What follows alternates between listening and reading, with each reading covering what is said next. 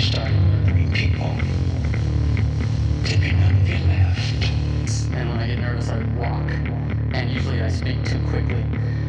So if you don't understand, you can just keep it to yourself and pretend you did. I'd be very, very careful who you talk to about that, because the person who wrote that is dangerous. Ladies and gentlemen, I always feel really silly saying that, but I'm making assumptions about our listenership. Yeah, I they guess. may not be gentlemen. Yeah, exactly. They may not. Welcome to another conversation that is not happening in the Dissect Podcast studio. We're actually on the road this time. Have with me today Frequent Dissect Podcast guest, Mr. Joe Holmes. It's almost as if he lives in Salt Lake City, but he does not. Just my van. Your van has recently. What are we charging you for that anyway? Yeah, I don't know. Okay. I'll wait for the invoice. I'll revoke your Employee of the Month certificate that I gave you in February. Yeah. And I thought that was part of it. Maybe that was the prize. You could park here. And we're also joining, actually, Mr. Kiel Reijnen, who races bikes for, I'm going to say, a living. I am alive and race bikes. Yeah, exactly. Yeah. So racing for the Trek-Segafredo this year at a world tour level. And when I get my terminology wrong, Joe, you correct me. Kiel, don't. You just laugh in the background. Yeah, for those who are not into cycling, it would be the NFL or NBA league. Yeah, and so the you guys are in Utah for the altitude, I'm guessing, and the glorious weather that we are having now for skiers. There's something that about Utah that is definitely draws me back. I mean, I really do like being outdoors here, and the sort of the whole spectrum of geography, from southern Utah, we've raced through Zion National Park and Bryce Canyon, and then we've come up to sort of more higher altitude areas to the north that are sort of devoid of everything, and those are really beautiful landscapes in their own right because it's just vast and empty, and those are things you don't see a lot in racing in Europe. So I know my European teammates are always sort of in awe of how much wilderness type of even when it's not sort of that scenic mountainous area that we picture. Just the fact that it's devoid of everything is fascinating to them. That there's no development because the history is short enough. And the area we're sitting in now, it looks like a slice of Switzerland. It's incredible. There is that vibe on Main Street here in Midway. It's true. Yeah. Some friends of mine came over in 2000 or 2001, and we took them down to Moab, and they're walking around, and one of them, the guy goes immediately, he's like, "No wonder you don't recycle here in the United States." He goes, "Look at all this wilderness and untainted sort of these wild areas and this big giant blue sky, and there's no development, and you haven't trashed it yet. Once you've destroyed this, you'll start thinking about the environment a little bit more." I was like, whoa. That reminded me, my daughter, she's a little too clever for her own good, and she asked a lot of really good questions the other day. I was putting some things in the trash, and then I said I was going to take the trash out, and she asked, "Well, where does the trash go?" And I said, "Well, it goes, in the trash can." And then she says, "And then the trash man, or the trash garbage truck comes and picks it up." I said, "Yeah." And then she said, "Well, then where does it go?" Well, then it goes to a landfill or collection site, and then it probably gets barged to China, and where they feed the whales. Yeah, and we pretend like it disappears, and it's kids ask some hard questions. Yeah, no kidding. We could ask that of just about anyone walking down the street, and they would not be able to answer in such a clear way either. Oh no, it just goes away. Yeah, the convenient truth. Yeah. Yeah, we should start making islands out of it to create more real estate. I heard that had been tried. I want to say it was in the Netherlands or something like that. Oh, really? They did try and turn a landfill into a man-made, I don't remember if it was an island or a peninsula, but that's a thing. And then they heard about the Love Canal. So, and people thought we were going to talk about bike racing. Well, we don't actually have to do that, except I'm gonna accidentally try again. So the reason I wore my Pit Vipers today is because when I first got them, I have to put them back on now. Just, I was like total Buzz number 2 cut, and those glasses don't go good with short hair, and I was just like, all right, I'm gonna grow a mullet so that I can actually wear these glasses and not feel such shame. And I could get there now if I just chopped the top, and then Joe told me, he's like, Kiel's he's rocking a pretty damn good mullet these days. And it's getting long. Which is it's cool flow out, from behind the helmet. I dig that for sure. But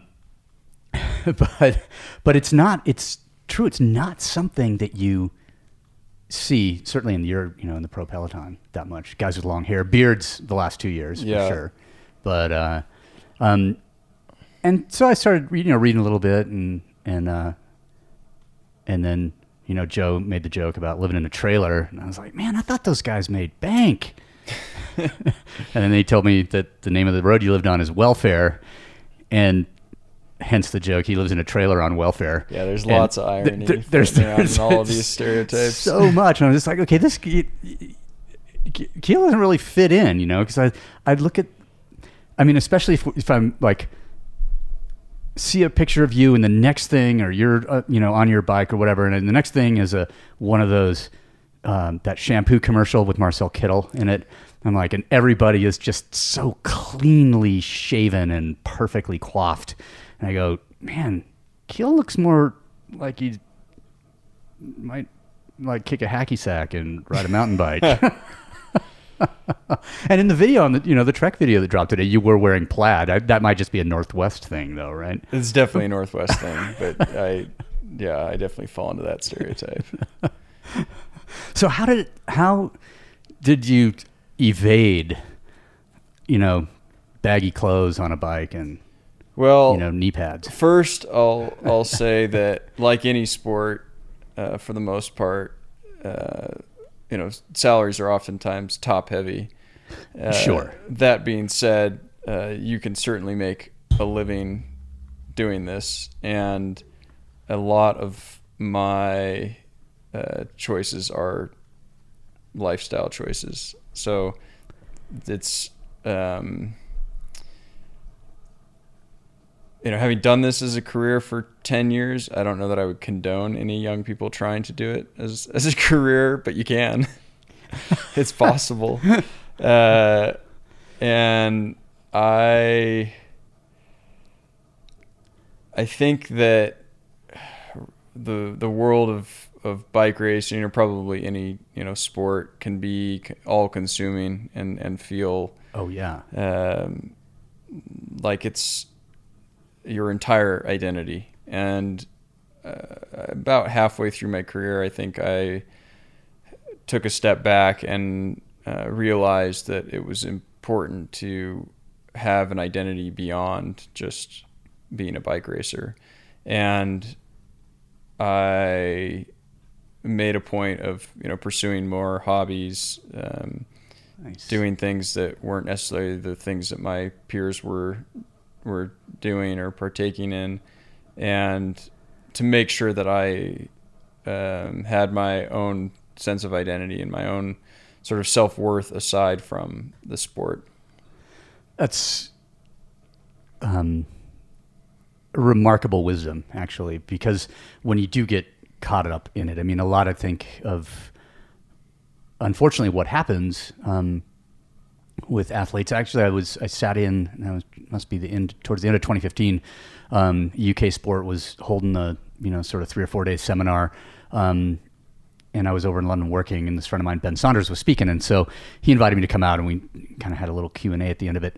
But it was this panel was to teach, guys and gals, who were active at a national, international level in sport in the UK, how to transition out, what happens after, one of the rowing phenoms, she was on her way to, I think, to her 5th Olympics or something. I'm just like, well, she doesn't need this because she's never going to retire. Apparently she's that good. But there were other people there who were, had like 4 or 5 year careers, whatever, maybe 1 Olympics, maybe 2. And then they had to go out and, get released into the wild essentially. And they were teaching them skills to use. And I think that's something that, that the transition away from being an athlete, especially as a professional, is super fucking difficult if that's all your identity is tied to. Yeah, I think there's certainly a type of arrested development that occurs amongst athletes where you begin a transition in your mid to late 30s that most of your friends went through in their early to mid 20s, and that's not easy, and we're not always equipped with the skill set. And then you're so used to being, what's the right way to say it? Looked after? Yeah, looked after, and attention's put on you, and there's pressure, but it's a different type of pressure. It's not about being self-sufficient. It's about performing and being good at one thing. Yeah. There's not an emphasis on being well-rounded or versatile. It's about executing your task in your sport and executing it well. So that's and having all the infrastructure around you so that you can do it on the day that on demand. Yeah, and that sense that it's important when there's certainly an argument to be made that what we do matters in some way, but it also doesn't in a lot of ways. It's that could be said for many professions. Sure, right? Totally. I mean, but and to be clear, like I love what I do, and I hope it inspires people, and I hope it brings something good to somewhere. Yeah. But I'm not curing cancer, per se. So, not that one fundraiser. Keep it ride. in perspective. I mean, like there's certainly good things that come out of this sport, and an amazing community of people. I know that the fact that I've been able to kind of go all these different places in the world, and I'm always comfortable because I always have a group of friends because they ride bikes. That's hugely important, and it's a gift, and it's wonderful. And I think cycling has made a lot of great contributions to the world we live in. But I also know that it is just racing bikes at the end of the day, and there's plenty more that we can do with our lives.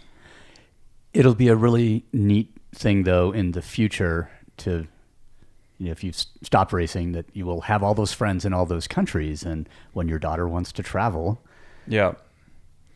there'll always be kind of a some local person that some or places that you've. I mean, the traveling aspect of it is pretty damn cool in the sense that you get exposed to stuff that otherwise you wouldn't. And the fact that I've found at least that one of the best ways to learn about a new place is to just go on a bike ride. Yeah, and absolutely. You see, okay, maybe when you're at a race, you don't really see much of anything that's outside of that bubble of the actual race. But, if you go for training or you take the time outside of the confines of the race, it's, you see these little towns that most people have never even heard of, even here in the U.S., and it's like, oh yeah, I've been to that place, or check out this aspect of that place. Well, how do you know about that? Yeah, there's a larger metaphor here that I'm unable at this particular moment in time to articulate, but walking is too slow a pace to see the world. you're not going to get there in the time we have on this earth. It'd be the world would be fairly small. Yeah, and driving and flying, you pass by the moments and memories and places that will have a lasting impact. It's too fast, and riding a bike is just the right speed. You get to see all these nooks and crannies, and explore towns and get a feel for places and neighborhoods in a way that you can't any other way. And you're all more of your senses are sort of activated. I mean, did Tour of California go through any of the burn zones this year? No, but I actually did ride there before Tour of California started. We had a small camp to test some equipment, and we were in Santa Rosa, right? On the outskirts there, and obviously some large acrid burn zones there. Yeah, burning in your lungs, probably, and still in recent memory. So there's, and I have friends that live there, so it was definitely impactful to see that. Yeah. We're sending the next issue of our zine to print this week, and we have an article from a friend of ours who used to live out sort of Malibu area, and he went out on a surf trip. Surf was shit, so he walked around to shoot some pictures, and he was just like, man, it's pretty heavy. Yeah, I think back to the, Mulholland Drive was, when I was there in March, completely closed to traffic from PCH. Got through on my bike, and up towards the top where kind of Encinal and that comes together, there was just this completely burnt out remains of a car just on the side of the road with just scorched earth behind it that was just there. And it was just like, some of the pictures that Eric took, I'm just like, oh my, okay, so here's a house standing still, appears to be untouched. Here's a foundation, and wow, super. I don't really want to go ride out there again for a while. We actually lived in Boulder when the big fires came through there, and we were on the north end, just up against the foothills, so we were evacuated, and our house was fine, but we watched the chaos and destruction that the fire caused. Every once in a while, Mother Earth reminds us that we're not as all powerful as we'd like to believe. Had that conversation this week about Mother Nature expressing her displeasure of. It just has to do with the highest mountain on earth, and maybe as a specific geographic location, if you assign some sort of level of sentience to the mountains, which I did during my climbing career, certainly, like, okay, tell you what, I'm okay with 240 of you running a train on me. But I'm taking 10 as a human sacrifice. Nobody really appreciates my opinion on that, but you run out of oxygen.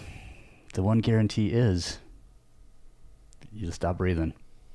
But yeah, I think, anyway, I wasn't a climber, but I do think a lot about the mountains, when we were up riding, and then we went yesterday up into the Uinta, I hope that's correct. Yeah, the Uintas. Yeah. Uintas. And it's awe-inspiring on one hand, and it sort of puts you in your place, I guess, on the other hand, and you feel small and insignificant when you're standing beneath those huge glaciers. And I mean, and it's crazy the sort of the difference that, well, I lived in Chamonix in France for 5 years full time, so I spent a lot of time in the Alps, and then when I went back on different jobs, I would always take a bike and ride around, and I have a different. It's there's no less awe being on a bike in those mountains than there is being on foot and hoping to climb them. But it's a very different feeling. Like, oh man, I'm not going to get swatted down. Yeah. Here I'm going to, there's going to be stuff that just, unfortunately in the mountains, there's a lot of stuff that, I'm unable to climb on a bike, especially if I'm on my road bike in Europe. I mean, and I always, chose the junior gears. So essentially, right. But that, like you can you're always summing get up up. one of the most beautiful things about cycling. When you're out running and you run out of energy, or you've done 6 hours, you don't have anything left to give, you just stop running. You start done. walking. Yeah. With cycling, it's not, maybe you're not going fast, maybe you're not making watts, but you can just keep pedaling until you're a shell of a human. And that's, I don't think there's another sport where you can kind of push yourself, to up to and past that point without sort of having to stop the activity. I used to like to ride my bike more, but I used to like to ride it really far more and kind of do these things, like just go as far as I possibly can to that point of like, oh, when I step off the bike, I can barely walk into the convenience store to get the ice cream and then try and make it home. And the stuff that happens on the way home is, it's memorable, I guess. It's a very personal journey. Transformative, Yeah, it's almost like a vision quest. You're just in this alternate universe when you get to that point. Yeah. And I race bikes for a living, and we often race 6-7 hours. But actually today the team just announced publicly that we're going to do, and by we, Pete Stedna and myself are going to race Dirty Kanza on Saturday. And I fully expect to be humbled by the experience. I think a lot of people look at a pro racer doing a kind of grassroots race like that and go, oh, well, they're going to ruin it. They're going to come in and smash it and use their fancy equipment. And, they're... Okay, everybody's at Kanza with fancy equipment. Well, true. But... Because you can, like... As a civilian, I can buy the equivalent of a Formula One car in a bike. Yeah. If I had the money. Yeah, it's true. I don't know which one that would be. Probably the McLaren, but or whatever. Yeah. But but I don't think it'll be like that. I think that started out as a grassroots thing, but those races are such cool experiences that other people also want to do them. It turns out, and they for just the have different exact reason jobs. that we just talked about, that by the end of that race, I will be transported to a time and a place that I can only replicate, through really long training rides. Yeah. And there's something about that, that feeling when you've pushed yourself that far over that long a period of time. It's euphoric. It's gratifying because you have to build up to get there. But it's also humbling, because you see how quickly everything can unravel. And that's not something that changes when, you go from a weekend warrior to a world tour pro.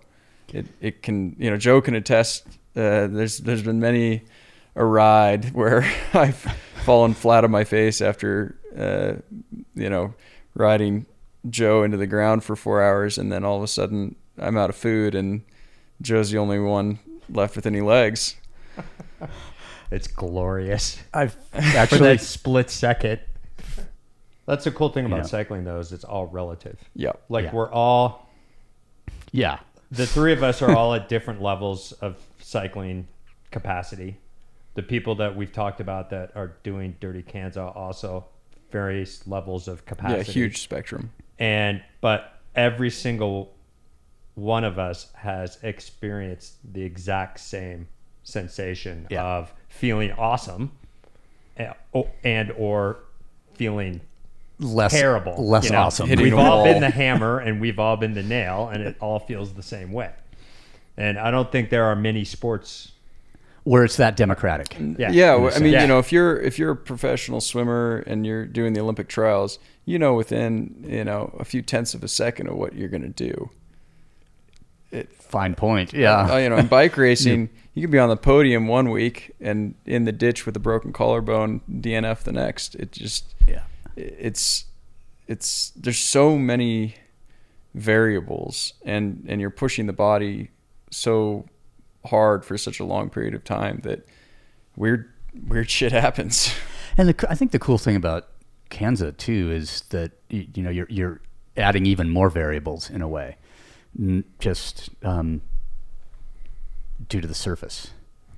The surface and the they've obviously put an emphasis on self-reliance. Yeah. Which if you go backwards in time with road racing, that was one of the big things about the sport was you brought your tires with you and you changed them yourself and you pulled over at the welders to rebend your fork if necessary. Or stopped at the convenience store to get your next bottle of water. So that it was cool because there was sort of this frontiersman orienteering piece that we don't really have in professional racing anymore.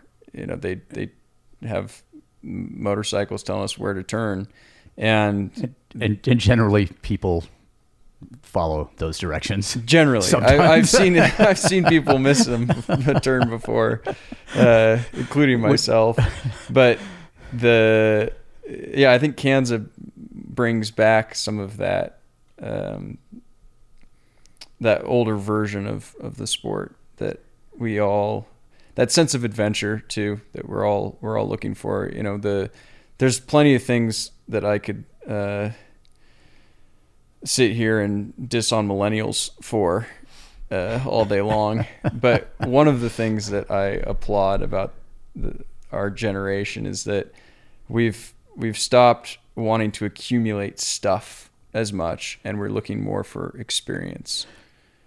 So that's an interesting. There's an article about marketing and trying to capitalize on attitudes of relevance and wokeness or whatever that was on Medium yesterday or the day before, and I was reading through that, and that exact statement regarding millennials, when they were talking about disposable income, that millennials were spending it more on having experiences than on accumulating stuff, which that had not yet occurred to me, or not, like I didn't see it. And then, cynical me said, oh, well, they're just having experiences so that they can, broadcast them on their social media and then hope to accumulate stuff out of that, not just direct buy of the thing. They're trying to have the experience, sell the experience, and we're trying to show off their experience rather than just experiencing the experience. Yes, This was my cynical thing. Don't get me wrong. That was pre-coffee this morning. All day talking about the negatives of my generation. I think every I could certainly have similar commentary about mine if I could remember back that far. And Joe, are we the same generation? We're not. Kind of. We're like a decimal point of a generation difference or something. But I did grow up in Seattle, so, and you as a late arrival there via California, you're one of the Californicators up there in the Northwest. Actually, your footprint's pretty small. Small footprint. Small footprint. Yeah. I'm just trying to get you going, man. You feel rather subdued today. We have on the bike arguments that make it clear that Joe is not a product of the Pacific Northwest. Exactly. Still rolling the 818 area code, which wasn't even like what would Ohio be? Would that be like 419? Okay. So when you dropped that, that was pre-cell phone. Pre-cell phone, exactly. Yeah, I actually just got back into the 206 area code because I didn't have a cell phone until I left home for college. My second year of college, I went to Colorado, and I was 20, I guess. That was my first cell phone. So when what era was that at? Because you went to CU, is that right? Yeah. It was about 1870. Okay, that's where I'm at in my career. I keep joking about that with my teammates because I'm now, I think I'm like the third oldest guy on the team. and which is shocking to me because I was just telling Mark yesterday. I remember you as a junior. Yeah, like that's how long I've actually been in the Seattle area. True. Yeah. Now he's playing. Now he's I trying remember. to play that. Well, I mean, I've lived there since 2003. I'm slowly converting him too. What's that? I'm slowly converting you into you and Heidi. You damn island people. Is Heidi a Kitsap County? She's a product of the island. Yeah, she's All right. not just Kitsap County, Bainbridge Island. Yep. Specifically. Whoa. Yeah. Hashtag island life. Yeah. If we did hashtags, we're not going to go there though. No, because that's actually a pound sign. Yeah. And so hashtag Me Too takes on a whole different meaning. Somebody that I follow on the social media recently posted a picture of like Lake Ozette, and I'm just like, childhood Boy Scout flashbacks, man, to the peninsula and driving through Forks and like Lake Quinault Lodge and all of these things from my youth were Lake Crescent and the logging roads, thereabouts. I know. I'm in the room right now. Like I'm the Northwest interloper in the room right now. But you left a long time ago. What's sad is, you talk about that stuff and, to people my age or around my age, and they go, "Oh yeah, where the vampire movie was filmed." That's all it means to my generation. Yeah. Yeah. But there is a ubiquitous thing, and the more modern the era, let's say, and the more media there is, the more the cultural references are related to the media than the actual location. There was an ad on BBC or something, something like where you could go on some kind of vacation to all these real life locations where Game of Thrones was filmed. Yeah, I live in one of those locations, Girona in Spain, and you know what happens when a large TV show like that films there is the rental prices go up. Yes, that's what happens. And the selfie stick sales and stuff like that. Yeah, it's a weird thing. I don't know why something like that has the power to sort of draw people in when all the other wonderful things about the place don't. Yeah. And if Joe remembers you as a junior, then you are already racing when you went to Boulder. And my journey into cycling, I guess, is an untypical one, but that is sort of typical for North Americans doing this sport, at the highest level. Nobody really has the same story. So there isn't, it's not like you play college football, you get scouted, you go to the NFL, you get drafted. There's such a disconnect. It's such a Eurocentric sport that there's not a clear path for North Americans or Australians, anyone outside of that sort of Western European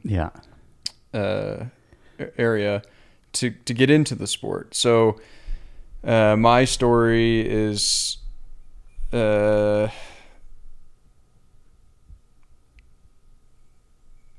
guess I was a late bloomer. I got into it because Paul down at the local bike shop saw my best friend and I riding our bike to and from crew practice all the time, and I didn't get very big, so crew wasn't really an option at the Olympic level. And I really wanted to do sport at a high level. I don't know where that desire came from, but somewhere. And Paul, who owns Classic Cycle on the island, asked me and my buddy to come to Seattle to do the local Seward Park Crit one night. So we went over there. We were way over our heads. I just, I had a steel bike with down tube shifters, and I think I had toe clips. I don't think I had clipless pedals even. And we went over there. I made it like 4 laps, threw up. They were kind. They would, let guys like myself back into the race if you sat at the back. Yeah. So I, tried again, made it a couple more laps, and it was incredibly challenging, but it was, it was an adrenaline rush. It was fun. It was exciting. And so I went back the next week, and I can't point to one moment where it became all consuming for me, but somewhere in the next couple of years, it went from being something I did for fun with friends to something that I wanted to make my career. And to do that, you had to go to Europe. Yeah. So I went to Belgium and did a bunch of kermesses and mostly got my shit kicked in. So just on your own, you decided to sort of go over there because that's where... Yeah, the national team had a program, but it was not easy to get into. They didn't have a way to sort of scout talent. Okay. So you had to show up to sort of the national level races and get noticed, hopefully by someone from the national team who was there. It wasn't a clear process. There was no like, this is where you apply and this is how you apply. Yeah. And it was the only things that were known quantities back then were you got to go get experience in Europe or you're never going to get picked up. And you need to do well at U23 nationals. And those are your two chances to get somewhere. And I wasn't phenomenal as a U23. I would say I was solidly mediocre, but I was tenacious. And I was also lucky that the Seattle cycling community was super tight knit. And I owe, my career to a lot of people from the cycling community in Seattle. A lot of people looked after me in ways that, at the time I probably didn't recognize. And they opened a lot of doors for me. The Hagens-Berman team was an amateur team out of Seattle at the time. And they brought me on board, and that got me to a bunch of kind of national level races where some of the smaller domestic teams were racing, and I could, hopefully get noticed by one of those teams. And if you do well there, then maybe get noticed by a little bit bigger team. And then you were waste management for a little bit? Yeah, waste management. They were out of Arizona. Yeah, Steve Coleman ran the team with Barney King, and that was a U23 development team. Okay. And actually they had about 6 or 7 guys over. That's an awesome name for like a cycling program. Waste management. Yeah. Especially if it's WASTE. Not the other. Yeah. Which would also be amusing. That'd be more of your kind of type 2 sort of cycling club. But the only way that Americans make it in this sport are because of people who are passionate about helping develop, young riders and get them opportunity. Yeah. I mean, it seemed like even despite the existence of the national program now, it still seems to be run like the success of it is based on like guys like Joe, guys like Billy Innes, like just talking a little bit during the podcast with Billy about like, okay, he's really into trying to form, the next generations. You think it's tough to make a living racing bikes. It's even tougher to make a living, trying to help people race bikes, make a living racing bikes. You have to be passionate about the end. Yeah. And luckily for me, I was surrounded by a lot of people who were passionate, and well, I think lucky for you too that let's just say, well, a couple things. One, I think it's a little bit easier now, still not easy, but easier now through the junior program that exists now than what it was when you were kind of discovering certainly more pathway. cohesive now. And then there's also just your personality makeup with I don't quite see it as evident now, but that chip on your shoulder definitely helped you out back in the day. Yeah, also. We talk about talent especially in the West, as being physiological gifts. But after spending a decade in this sport at or near the top level, I've realized that talent comes in lots of different forms. Some people talk about how, I'm not that talented. It's just that, I just make sure I do my training every day. And, yeah, but that is your talent. You're actually able to go out and talent is do your it consistency. every time. You're incredibly consistent, and you're self-driven, and there's just all kinds of ways to make it happen. Of course, in any sport, you have to meet a threshold. So Sure. even at the things that you're not great at, there's a minimum threshold that if you don't meet, there's no chance. And cycling is an incredibly demanding sport. And if you don't meet, some of those physiological thresholds, it's just you not can't going to happen. Yeah, it's self-correcting in that way. Yeah. Or there is a selection threshold. This idea of, that we in the West focus, aim the word talent, especially in sport, too much on the physical, is that's something absolutely. We see it in our practice, or former practice for me, certainly of training others, and Michael and I have developed a philosophy that is largely that the base of the pyramid has to do with non-physical factors that make up and or allow that physical performance. And I would certainly, and you see it, certainly in cycling often, and let's just, I could use something timely, because I do watch the bike races. And the other day,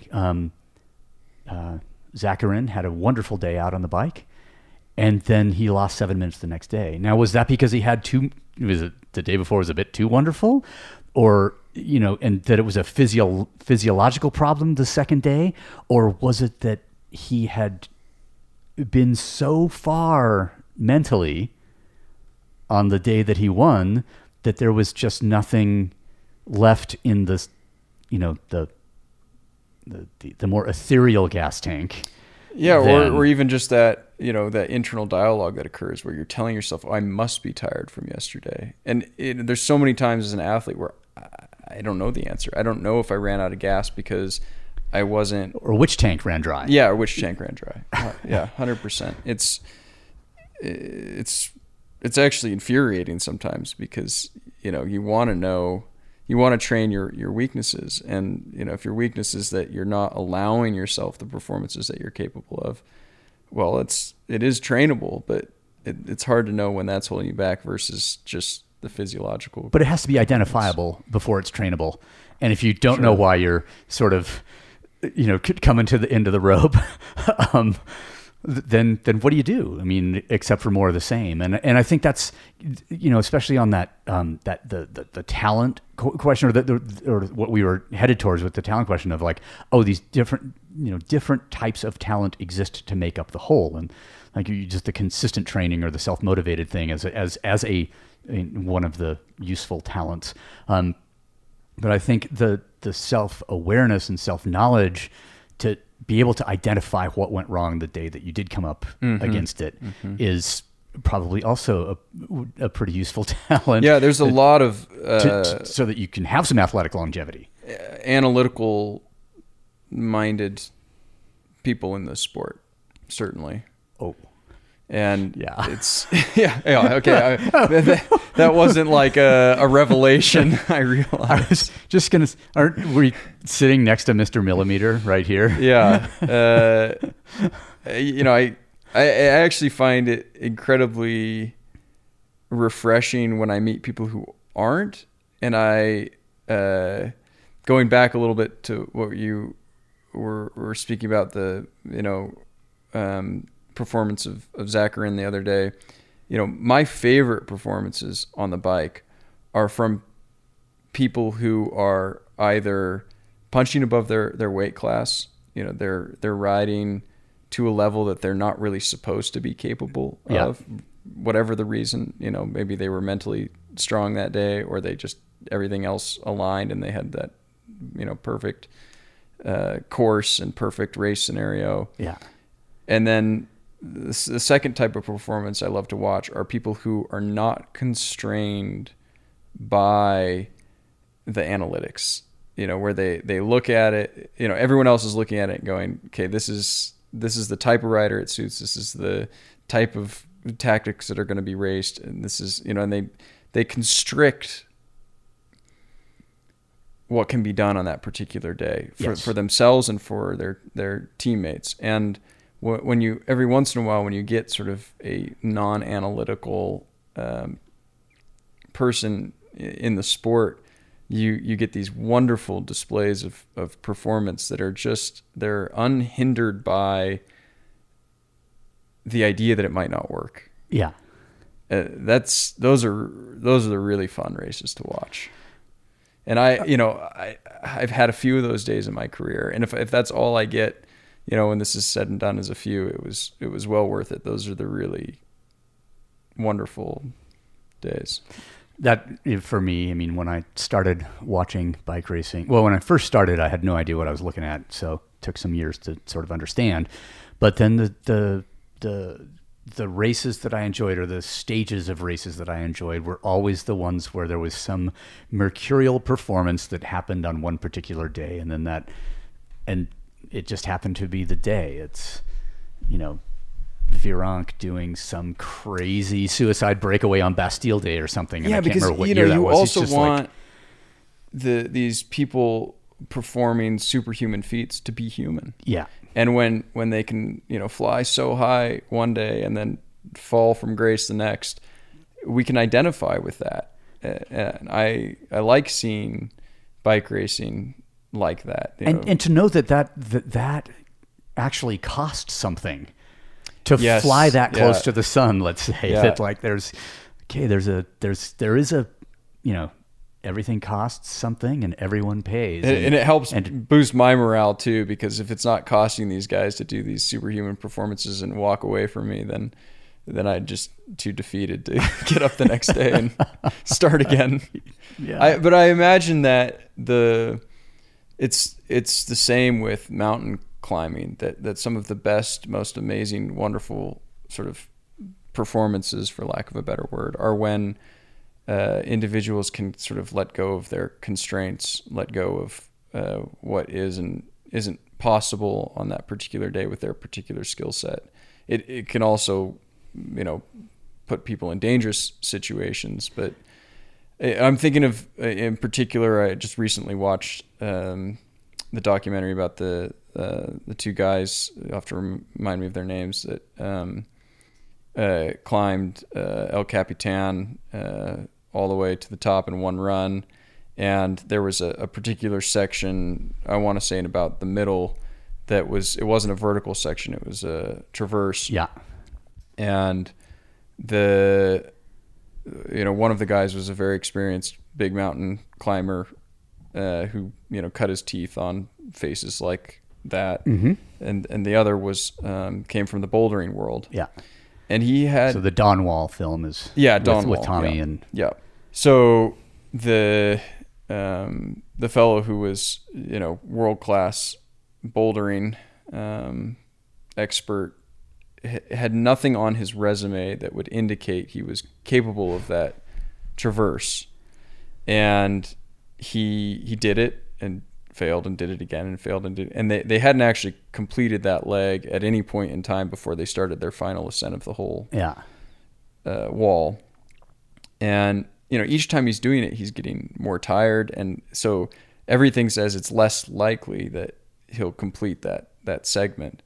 And then against all odds, he did it. And that was, for me, the coolest moment of that film. Even if at that point they hadn't made it to the top, that one moment really encapsulated, I think, what is beautiful about mountain climbing and performance in general. I think what is beautiful about sport, top level performance, regardless of the situation, the sport itself or the situation, when, like you said, it's a bit, against all odds.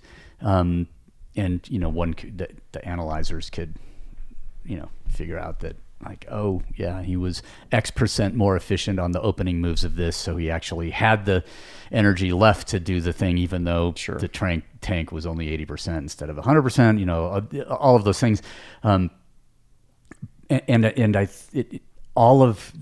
think what we're sort of talking about there is that all of the sport performances that we admire are things which are driven largely from this, from the inside versus, a technical skill-oriented expression of the.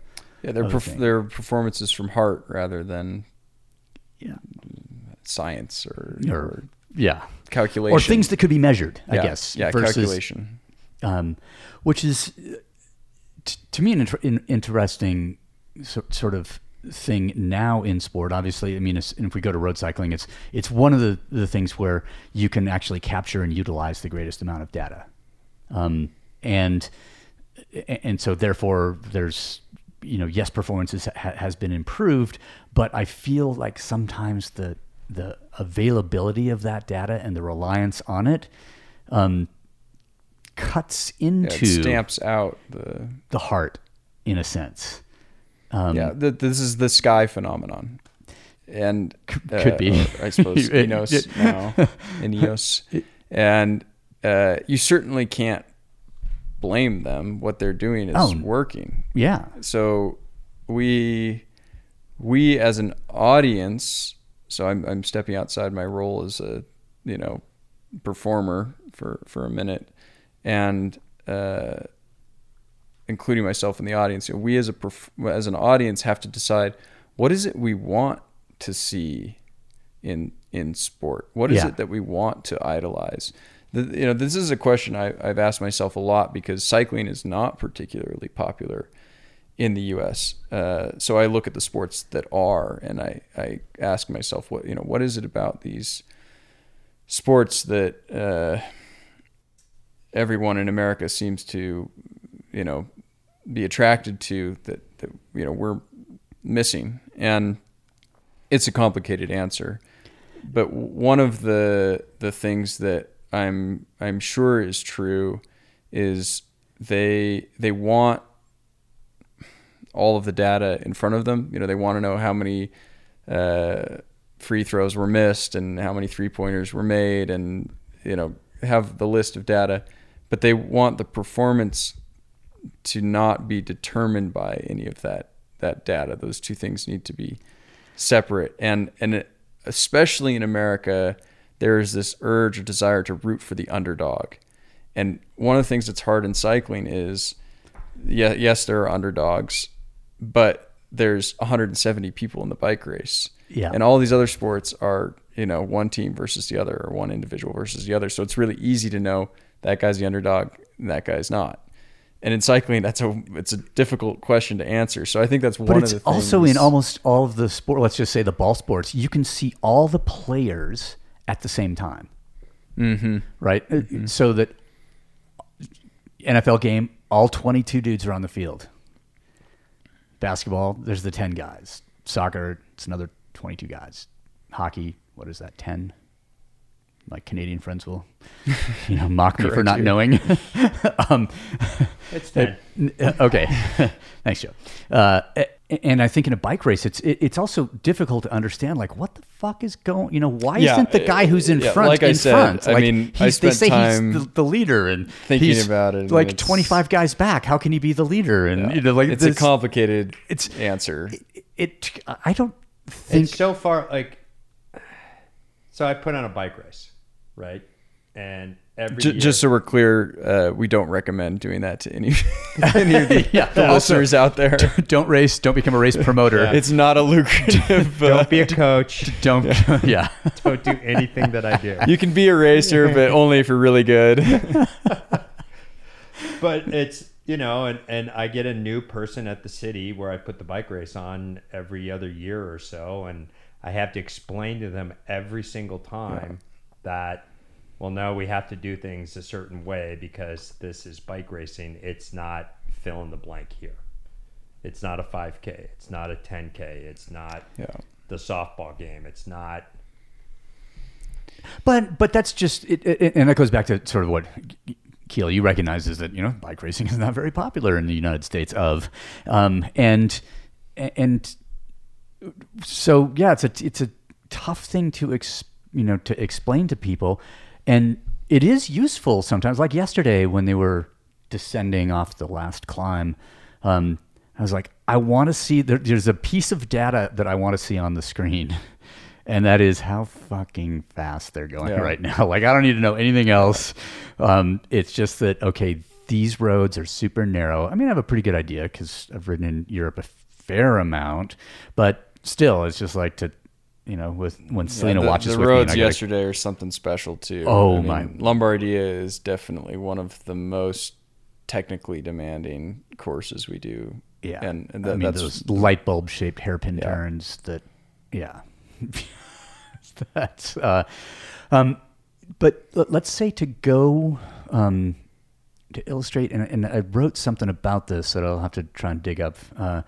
Joe will probably remember, but so which was it, Florence, the World Championships, where it was rained really, really bad, and even though Nibali didn't win, he kept getting up off the pavement after he crashed and kept fighting back on. And I just thought, now that is serious heart right there. Like, it's in boxing, they would have told him, stay down, man, just stay down. You're getting, this is one of the cool things about cycling. We were talking about how, with basketball, football, hockey, you can see all the players on the field. Yeah. And there's only one narrative because it's team A versus team B. Yeah. In cycling, there are all these different narratives, all these different stories taking place within the bike race. So, on a typical day of the Giro, you'll have a big breakaway of 20 riders that gets away. So then there's the fight for the stage honors. And maybe one guy in there is a GC guy who lost time and he's trying to make it up. He's far enough down that the GC teams aren't going to, fight that battle that day. And then, in that group, there's going to be the guy who goes, I can't win the sprint, so he's going to attack early. There's the guy waiting for the sprint. So it's hugely dynamic. And then you have an entirely separate bike race happening behind for the GC battle.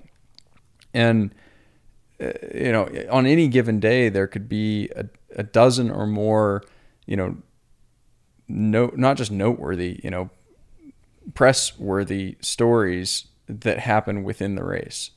And Roubaix is a perfect example of a race like that. No rider finishes Roubaix without a story. I had a bike change here and a flat there, and I crashed twice, and just ask. I chased on the car. And it's so hard to capture that on TV. Yeah. The announcers don't even know what's going on half the time, and there's so many riders to track, so that is difficult. As a viewer to understand what's going on, and then not be able to recognize sometimes people when they're in the group. Like this is the first year where I've been able to identify, and I've been watching bike racing for a long time now, but this is the first year where I've been able to identify people and what they're doing and sometimes why before the announcer says it. Yeah. Like, that's why I got long hair, man. Oh yeah, there he is. So it takes that much of an investment to sort of watch and pay attention and try. And that's, so it would be another reason potentially, not just the lack of coverage or the sort of bad coverage that I would say apart from the tour, maybe here in the States, that, like I have to cheat. I have to, get a VPN and spoof my presence. All right. This is going to sound like a sponsor shout out. Okay. But these guys do an amazing job. Flowbikes.com. Yeah. Okay. Yeah. It's not free. I'm totally willing to pay for Eurosport. It is not. You don't need a VPN. It is for US viewers. Okay. And they've got double the amount of races they had last year. So they don't have the tour, and they don't have, I think, maybe Paris-Roubaix or something like that. There's a couple races they're missing. A couple ASL ones that are too. They have almost everything else on the World Tour calendar. Yeah, really? I pulled the trigger on that. Yeah, I have all my extended families on it. Okay. Because you don't have to have a VPN and the whole. It is a place where you can go and watch all of the bike races, and you're not signing up for TV package that's 700 channels that you'll never Yeah, look I mean, at. at least NBC allows you to just get cycling now, but it's just you just get the cycling that they get or they're willing to. Yeah. So it's not quite worth it. And I gotta say, you know, Sean Kelly is an amazing commentator. When You you don't- understand them. You don't get the irony there. Sorry. Okay, anyway, yeah. So Flow Bikes. FLObikes.com. .com. I will make a purchase today because it has been one of the sort of more frustrating things, and you know it takes I'm happy to pay, but in any case, but the sort of the lack of general coverage of the sport, and then a good sort of educational analysis, it's something, you know, it's one of the contributing factors. Plus, you know, I saw we were talking about, you know, all the different stories that go into a bike race, and I read something yesterday. It was Roglic. Is that how you say his name? Roglic. I think I'm probably getting corrected on that too. And he finished the stage on a teammate's bike, Yeah. right, and crashed. Yeah, Antoine Tolk gave him his bike, and whether or not this is true, but I saw, you know, digging around some feed that I was looking at that, okay, well, the reason that happened was that earlier in the stage he had gone back to the team car to, you know, get some bottles for the last 20K, and then the director decided, and they would have been, I don't know, what position was he on GC at that Second. So they're car 2 in the caravan, right? Yep. But the director decided at that point, okay, he got what he needed, and I'm going to stop and take a piss. And then the shit happened, and then the car wasn't there, and like, and being a director where I've been on the side of the road, like, hey man, we're going to take a piss, and the mechanic and you get out and you're still listening to the radio. Like, I can only imagine. Yeah. Hashtag wide mouth attack.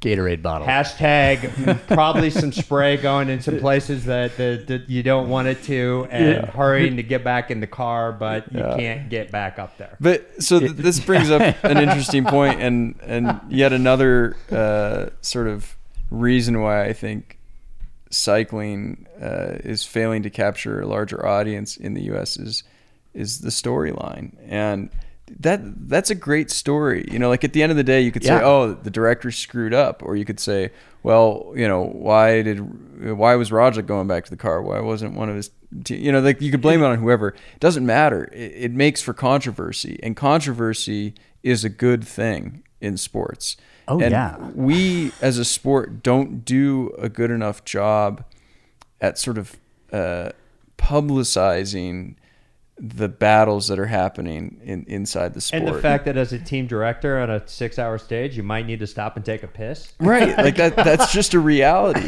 you know, and like sometimes it happens in the wrong moment. And, you know, I was watching, you know, I have a daughter, so I don't really ever watch TV, but at the last bike race I was at, I had a little bit of downtime, and I watched there was a Netflix series about Formula One racing. I've already forgotten the name, but everybody in cycling needs to watch that and take a cue from it. Yep. Because it set up a narrative. You know, it was each episode was a chunk of the season. So by the end of the episodes, you've gone through an entire Formula One season. Okay. And I want to watch Formula One now. I didn't follow it before, but Look now at there's you turning into a real Euro bike yeah, racer. You're I gonna spent start too much watching time in Formula Europe. One. Yeah, it just when And we you brought it back full have circle. a narrative, you become intrigued, interested, excited about it. You have some skin in the game. That's a really well done. Really program, well done, too. and cycling desperately needs something. And like the thing that. too about Formula One, like we're talking about cycling being so data driven. Yeah, talk about Formula data driven. One is data driven. But they made, you know, in that series, they weren't talking about the data. They were talking about the story. Yeah. And the story was this guy hates that guy, or this team has a feud with that team. And I can tell you, for one, in cycling, that kind of stuff does happen. Oh yeah. It's just everyone's Not too worried talking about sponsors to be anything but PC. And two, even if it doesn't, make it up. People watch wrestling on TV. Everybody knows it's fake. For the stories. Yeah. Good point. So, come on. Even if it's not true, we need to Should we start a rumor making right now? stuff Who do you up. hate? Yeah, Who can't you stand? Alex Howes, man, I'm coming for him. but if there's He and I are gonna have a punch up at Dirty Kanza. there we go. Mile marker 132. Be there. Sunday. Dirt They're going road to turn in the Kansas. entire state of Kansas into a giant mud pit. But so there was what was the there was a sort of pro tour documentary, and was it about the CSC team? Oh, the high road. Wasn't it called High Road? High Road? It might have been. I can't remember. It was the high road. But there was more story than race in a sense. Yeah. To it, but I also think there's part of the when okay, what are the first things that come into my mind when someone says, okay, I'm sitting here with a Steelers fan, so I can't go too far here. Somebody says, NFL, I think, oh, domestic violence. Oh wait, sorry. That dude. The first thing that goes into my head as an athlete is concussion protocol.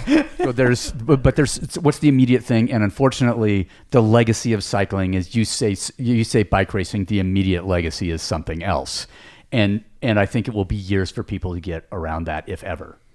And let's not talk about that, but we just have to acknowledge the existence that Well, I want to say one thing, which is regardless of what people's opinions are, I like telling people that I'm grateful that I came through in a generation where I didn't have to make tough choices.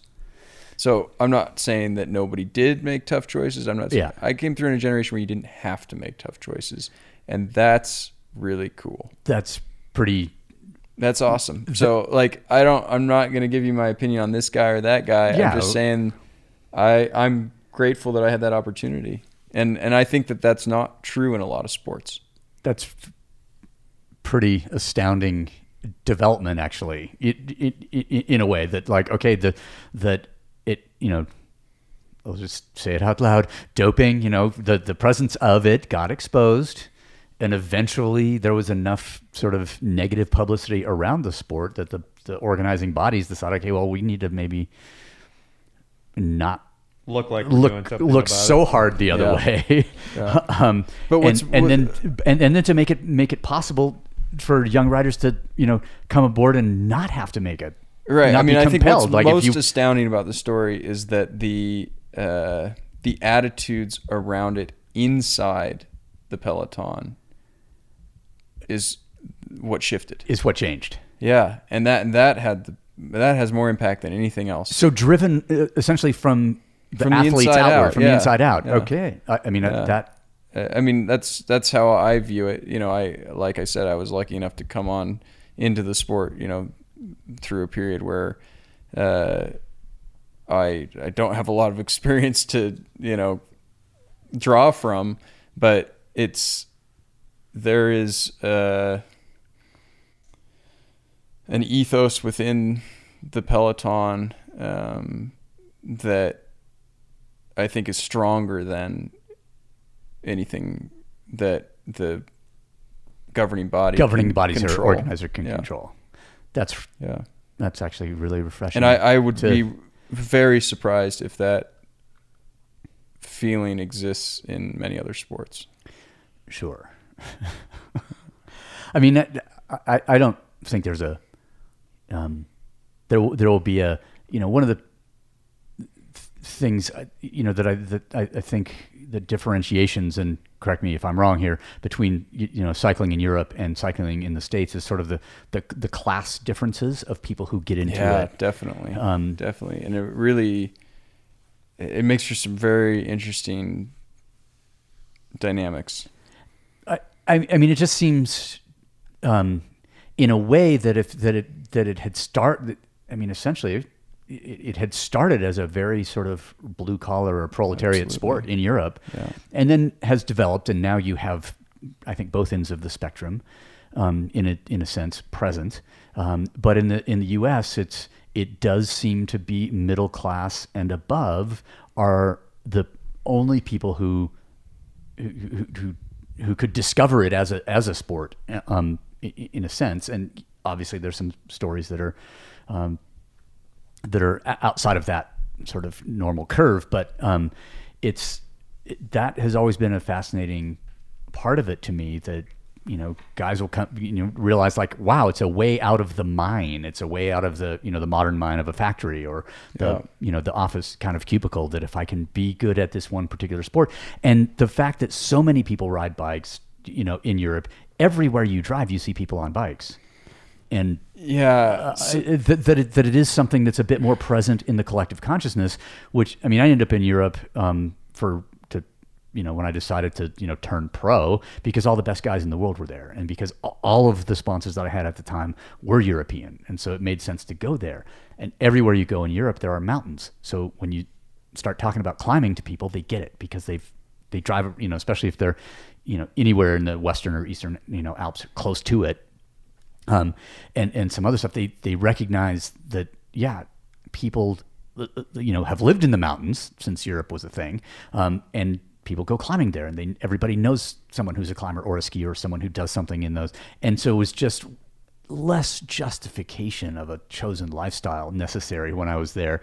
And I would think that in some ways that might be a refreshing part of. Yeah. I mean, it was definitely one of the things I loved about Europe in the beginning.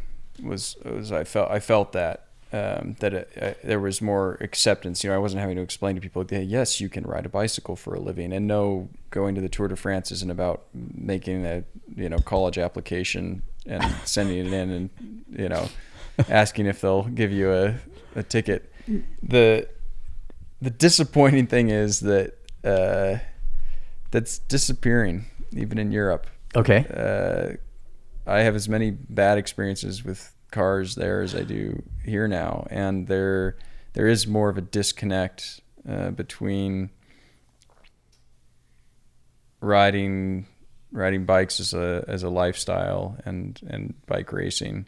There's certainly more people who are passionate about the sport in Europe. It's still one of the biggest sports in the world because of its popularity in Europe, but even the smaller, like even the kermesses are starting to go away, because the cafes that were traditionally the ones that would put on the kermesses, like they're starting to go away because people aren't going to the cafe to watch the bike race. They're staying at home.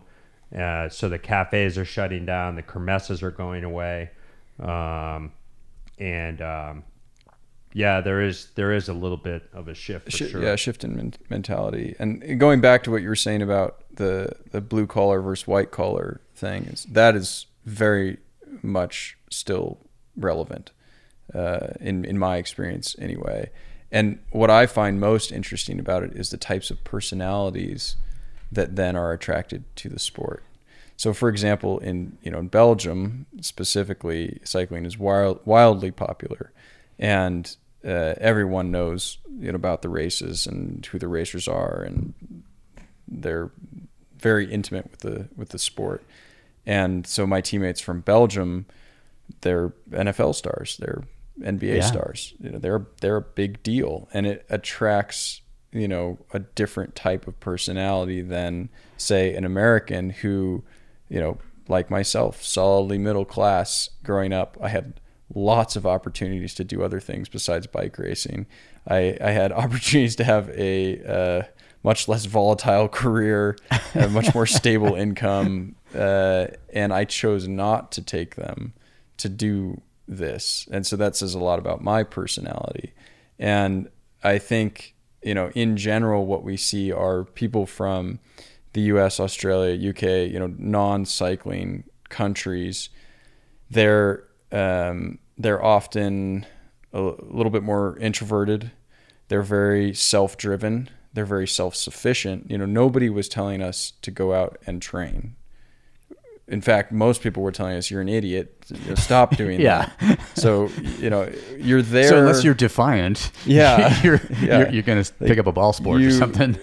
You're only there because you're fully committed and want to be there. You didn't end up there by accident if you're from those countries. Whereas people from cycling-centric countries like Italy or Belgium, from a young age, they may be more pressured into it or feel that it's a more appropriate choice of a career, or better choice of a career than whatever else they might be able to pursue. Mm-hmm.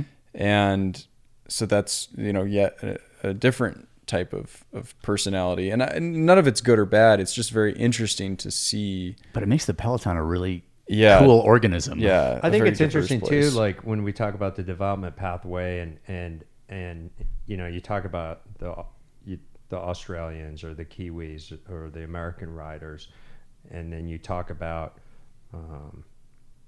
the development pathway, and as they continue on the development pathway and then trying to get on a team, and then the attitudes, the stereotypical attitudes of some of the team, like the European Eurocentric team directors, and it's like, I don't want to deal with the Americans because of X, Y, and Z. And it's like, well, the Americans, like, think about what they had to go through to get to the level that they're at, where you're even considering them, that they had to travel a great distance. They're in a culture that they're not used to, in an environment they're not used to. Like, maybe they are the ones that they've got a little bit, like, they had to overcome more barriers than your typical, like, you go to a kermesse and like, everybody knows about cycling and it's part of their culture and it's the great thing about it. But at the same time, especially at the junior kermesses that I go to, the Newlingen and the juniors, and you see, like, it's like you see a 15 and 16-year-old show up at a kermesse, and like the mom is pumping up the tires and the dad is putting on the leg cream, and the kid is sitting there in the lawn chair, and then after the race, and the grandparents are there, and they've got the bowl with the soap, and they're all just like fawning after this kid. And then you've got us with the USA Cycling van, and the kids are like packing the van, and they're like, they're doing all the stuff themselves. So like, and their parents are disappointed they're not, doing the ACT prep course. So like, or participating in a sport that is actually going to help allow them to retire. So for all you European directors out there listening to this podcast, hire American. Exactly, because our racers are tremendous. It's certainly true that we have, in the U.S. we have a large enough population to have a huge talent pool. Oh yeah, but we don't have the development programs to help discover that talent. Yeah, that talent. And so you can make an argument that those coming through the ranks, in America, are maybe not as talented as those making it through the ranks in Belgium or Italy. But I've certainly found in my career that I have a consistency and a resilience level that a lot of my teammates don't have. Their performances are often otherworldly compared to what I'm capable of, but they also struggle a lot more with injuries and sickness and things like that. So every culture, every cycling culture has something like that, positives and negatives that are, when you amass all of that into the peloton, like you said, it's a really unique, interesting organism that's full of different versions. And that's one of the cool things about cycling too, is I guess, to make an analogy, you can be 6'3" and still make it across the finish line in the same race that a guy who's 5'4" and half your weight you know, and maybe the next day you're winning and he's losing and vice versa. So there's a bunch of different ways to slice the cake. So at Kanza, that's not a saying. Slice the cake. Did I just make that up? I think, yeah. I think you might have made that up. But there is a saying like that, though, right? To cut the cheese. That's totally that's different. To make to bake the bread, but there's not really baking bread's science. You were trying to really skin the cat. Skin the cat. That's the one. But that's now that's just not PC. I'm coining it. Yeah, we don't want to piss off PETA. Exactly. We're going to be slicing cake. Slicing cake instead of skinning cats. Those sayings come from somewhere. So there were some deviant motherfuckers out there with some cats at some point, probably. I don't know. I don't really. The best actually. Who came up with skin the cat? The best is explaining this stuff to kids, though, because for a kid everything's literal. One of my teammates the other day, in German, when the ketchup bottle or whatever's getting low, and you put it upside down, so that it's easier for the next person to use it. Well, they have a saying. They say, "Put it on the head." That's what it translates to. Okay. So he told his son who's around 4. He said, "Put it on the head." And his kid looked at the ketchup bottle, looked at his dad, and then he put the ketchup bottle on his head. It makes perfect sense. Absolutely. But, how do you explain some of these colloquialisms that just don't make any sense? Yeah, I was trying at some point. When I was living in France and learning French and trying to help my friend, because they'd help me and they were very altruistic. They taught me, the proper way to say things. They never taught me words that were inappropriate and told me. Sorry, did you say French? Yeah. Anyway, so I would try and teach them, and it occurred to me at some point that, look, English is the only language in which you can cut a tree down and then cut it up immediately. And that is something that I could never adequately explain to my fellow speakers. That's another funny thing that happens to us Americans, I'll say, when you spend a bunch of time with the team, especially my team is highly international. I think we have something like 13 different nationalities on the team. Whoa. And that's spread across like 20 plus 25? 27 riders. Okay. Yeah. So that's a huge sort of it national is an American team technically.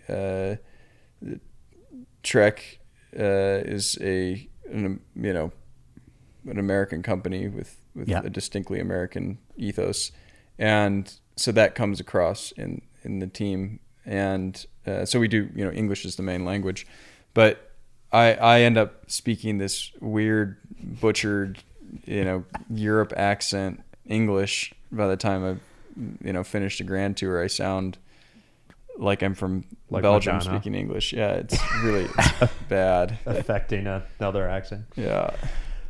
But you find, like, if we just spoke, like we would, if we weren't recording this, we would probably be a lot sloppier in our language and use more gestures or whatever, but and talk at a speed that, a European for whom English was not their first language wouldn't be able to keep up. And so it's a nice gesture to slow down. It's a nice gesture to find a simpler way to say something rather than the more sort of complicated roundabout way. At least I found. that was a flattering way to put it for, when I get sideways looks at the coffee shop for ordering a flat white and in a Belgian accent. Yeah. Nice. That that might raise an eyebrow or two. It's so there's another aspect of the sport that is actually pretty fascinating because, if we talk about American football, well, it's a distinctly American sport and everybody's speaking, you're not bringing, and even in the NBA, there's one or two Europeans or Asians that are playing, but in cycling it is like 13 different nationalities spread across 27 people. That is shockingly diverse. Yeah. In national sense. it's what's even more interesting perhaps is that regardless of the nationalities of the teams competing, races in different, let's say, continents, Okay. take on distinctly different tactical sort of, they have very different flows. Okay. So if you're racing in China, even if it's against European teams, Yeah. the feel of the race, the moment to attack, the time to take a pee break, the moment to what else do you do in a bike race besides attack and take a pee break? Switch on, switch off. Yeah, the moment to start riding the front is completely different than when you're racing in America, even against European teams. So like Tour of California, it's just the race is distinctly American, even though that was almost entirely made up of European, non-domestic teams. Yeah. Than it is when I race against those exact same teams on European roads. I was trying to, we'll bring out a little detail because peeing is one of the things. So yesterday in the Giro, they might have been going through Bustar, CTO, or one of the, some small town, and it was time for the nature break, but they were in town. But it's cool in Europe to pull off to the side of the road. I mean, especially in a race here, you'd be DQ'd or fined, I'm guessing. Yeah. Like Tour. I got a 2.5-year-old. I don't understand why you can't pretty much just pee anywhere. It's funny because having lived there full time and then for 5 years and then been there for the better part of a decade, it was just totally natural to me. I'll turn away. I'm not going to wave it at you, but it never. To come back to the States, there were certain things habits I needed to correct. And actually, Joe, you were asking Damn me, those Puritans. well, that's what happens. You spend too long on a boat coming across the ocean, I guess. But or maybe you were a religious fanatic that got kicked out. I can't remember exactly why they Maybe a little fled both. to the west. But that, Joe, you were asking me about Elkhorn, the stage race in Eastern Oregon. Oh yeah, I've done Elkhorn. So the 1 year that I did it, I was second. I mean, in my master's category, going into the last stage, and then the dude that was in first got DQ'd for public urination. And so before, and I was just like, motherfuckers. So they go, all right. And they call my name, and I'm like, what have I done? Oh, fuck. And then they go and they say, okay, you're the race leader. Here's the jersey. By the way, don't pee anywhere. Yeah, by the way, don't pee on someone's, or lawn or bush or something. It's like, well, I guess, I mean, you know the rules, so, but yesterday on television, guys are just pulling off the side of the road, and I was trying to explain to Selena what would happen in Tour of California or someplace here if you did that. There's probably someplace here in Utah you could do it because you're out, as you noted, in some somewhat desolate places. But the Middle East is far stricter than America. Even. Oh my! And it's you keep that inside. Yeah, I mean, cycling culture has not infiltrated plenty of places in the world, and so there's all these. The sport is becoming so much more globalized than it was even 5 years ago, or definitely 10. And so we're racing in places like the Middle East and China and Africa. And so those are merging, cycling hubs, I guess. We start the season in Australia, we end it in China, we spend late spring in the Middle East, or I guess early spring. And there's races sort of mid-season, end of season in Africa. So there's going to be a couple a races bit of in a Quebec too, right? Yeah, Quebec, Montreal, which is France, but in North America. It's very confusing. It's slightly confusing. Actually, to be fair, those are probably two of the best organized races on the calendar, and incredibly well put on. Amazing circuits. Just the organization there is top notch. I was really impressed with those races. The feel is like the World Championships. Yeah, I just, those are two that when I do have coverage, I love watching Yeah. because they're always sort of like kick someone's teeth in kind of. Well, even the stage that's courses. in Old Town, Quebec in Beauce. Yeah. Like, that's an amazing stage. Yeah. Yeah, you know, always it's the courses where it can go either way. You know, where a break could win it, a puncher could make a last-minute attack, a sprinter could sneak in there, a climber could do something bold. You know, those are the really exciting stages. Where it's not, it almost seems, you know, that like I probably would say that I like watching the classics more and the Giro. Let's see, I feel like the Tour is almost too scripted now.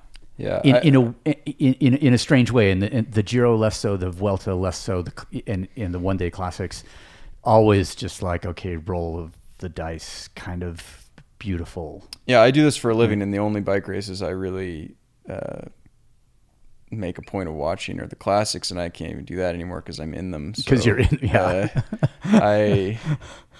Do you ever watch to find out later what happened? Only if there's a really good story, like a teammate says, "Oh man, you wouldn't believe, 20K to go, this guy slammed into this guy and caused an international incident, or something."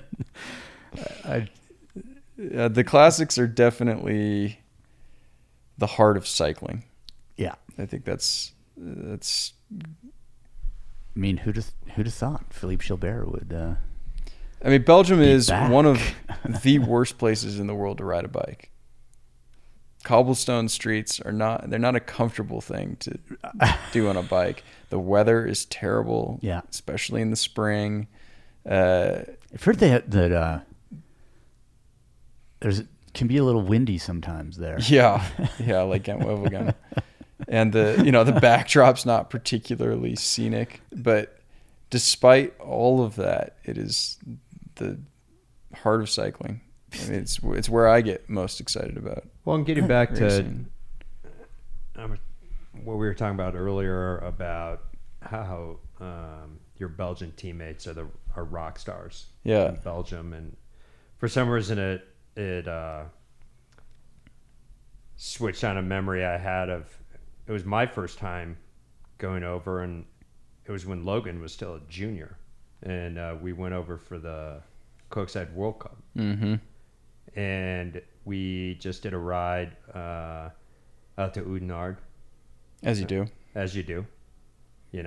And it's where Flanders goes through. Has finished there, I believe, or started. It changes a little bit. Yeah, it starts in Antwerp. Now, it used to start in Bruges. Yeah. And so, maybe it finished at one point. But anyway, we were there. We stopped at the cafe next to the museum, right, in Oudenaarde, as you do. And I just went outside to, move the bikes or something, and Logan was wearing his USA stuff, and these two random old Belgian guys. Oh, is that the American Logan Owen? Where the fuck does that happen? Yeah. I was like, yeah. Well, yeah, yes, it is. It's but it's one of the good things 17 about years old. being an American is you stay humble, and it is important, I think, as an athlete to be reminded that at the end of the day, that's all you're doing is a sport, and like we talked about earlier, it matters in its own way, but it's so easy to get sucked into the vortex of believing that this is all important. And when you go from an environment like Belgium back to home in America, it's a stark reminder back of to Bremerton, Washington, how not famous and amazing you are, and that is a really healthy thing, for sure. I can see how that would help keep you grounded. For sure. I mean, so something I think that I mean, that came up a little bit in the also in the Trek video that I'll just say it again, dropped today, was the fact that, talking about the life of a pro tour rider is sort of a bubble of, it's the race, and it's the team bus, and then it's the transfer, and then it's the massage, and then it's, and all within this this infrastructure that does keep you somewhat insulated from the, outside world, real world, or whatever it is. And so your attitude about a bunch of other dudes are going to Kanza this year, right? Yeah. Because the last couple of years, it's been won by retired. Ted King retired, right? For bike racing? Yeah, sort of. In Europe. In Europe, okay. Yeah. It's gaining popularity, but it just seems like, okay. And I've read a little bit about what, say Lachlan Morton does in the off season, like some adventure type stuff. Cool that shit. He's do cool shit. He Yeah. And so totally when Joe said, oh yeah, that guy's going to be there. And I said, oh, that makes sense. Being able to open up your eyes to okay, go outside the bubble and explore this other stuff. I think that's, it's something there'll be more of, no matter how people mock, the whole gravel riding thing, sometimes, it's because it is like, oh, we've got a way to sell someone another $5,000 bike or 10 or whatever you want to spend on it. But all of these, it happens in climbing. There's, there's this reductionist sort of stuff that goes down into, develops into a whole bunch of different types of, everyone's climbing. And as my friend Boone Speed said, it's happening in Harlem at the Rock Gym, and it's happening on top of Mount Everest. It's all still climbing. And the fact that, that gravel riding is getting more people excited about riding their bikes and then racing their bikes. I don't know. One of the best experiences I've had actually racing my bike recently was at RPI last year, and to go and just to see who shows up at something like that. And even people who are doing the stage, the 3-stage part of it, of it would never occur to that person to try and race it on the road. Yeah. And there they are, and they're welcome, and they're having a good time, and it's pretty cool. Yeah, people may watch that video and think, oh, that seems a bit contrived. Like he was trying a little too hard to be different, or push this idea of cycling doesn't just have to be a road bike. It can be a gravel bike. And it can be a mountain bike. It can be a BMX bike. It can be a track bike. There's the one I struggled with a couple of years ago was the e-bike, and at the end of the day, I love debating. So I could debate back and forth about it all day long. And this is one of the discussions we've had on our bike rides and on the island. And you told them about my shoulder-mounted EMP device, right? Yeah. No. Okay. So all I'll say about e-bikes, I'll say two things because I have a recent experience now. But I concluded that anything that gets more people out on bikes, whether or not you want to count an e-bike as a bike is a different debate, but anything that gets more people out on bikes is still a net positive. So whether it's an e-bike, a gravel bike, a road bike, it's a bike. And that's a win. We can start slicing and dicing and getting into the details of which version's better, but it's still a win. And the second thing is, my dad's an in-shape guy, but he doesn't train. And he's not a avid cyclist, I would say. And he finally came over to Girona to visit me where I live in Europe during the season. And I desperately wanted to show him where I spend all day every day. It's like taking your dad to your office and showing him where you work. Everybody wants to do that on some level. And so I rented him an e-road bike, and we did a 5.5 hour ride together to the coast. And that was a super awesome experience for me to be able to share that with my dad. And that's that's a net positive. Well, and God damn, how dare you provide a logical argument against my anti-e-bike stance? Well, and on that vein, and I know, like I've talked to Paul. Like I've been thinking about an e-bike because, Because you like setting Strava records. Jennifer and I don't do much together. Yeah. And I was like, okay, well, that'd be kind of cool if we could like go on a bike ride. And I started talking to Paul about e-assist bikes. I would do the same with my wife.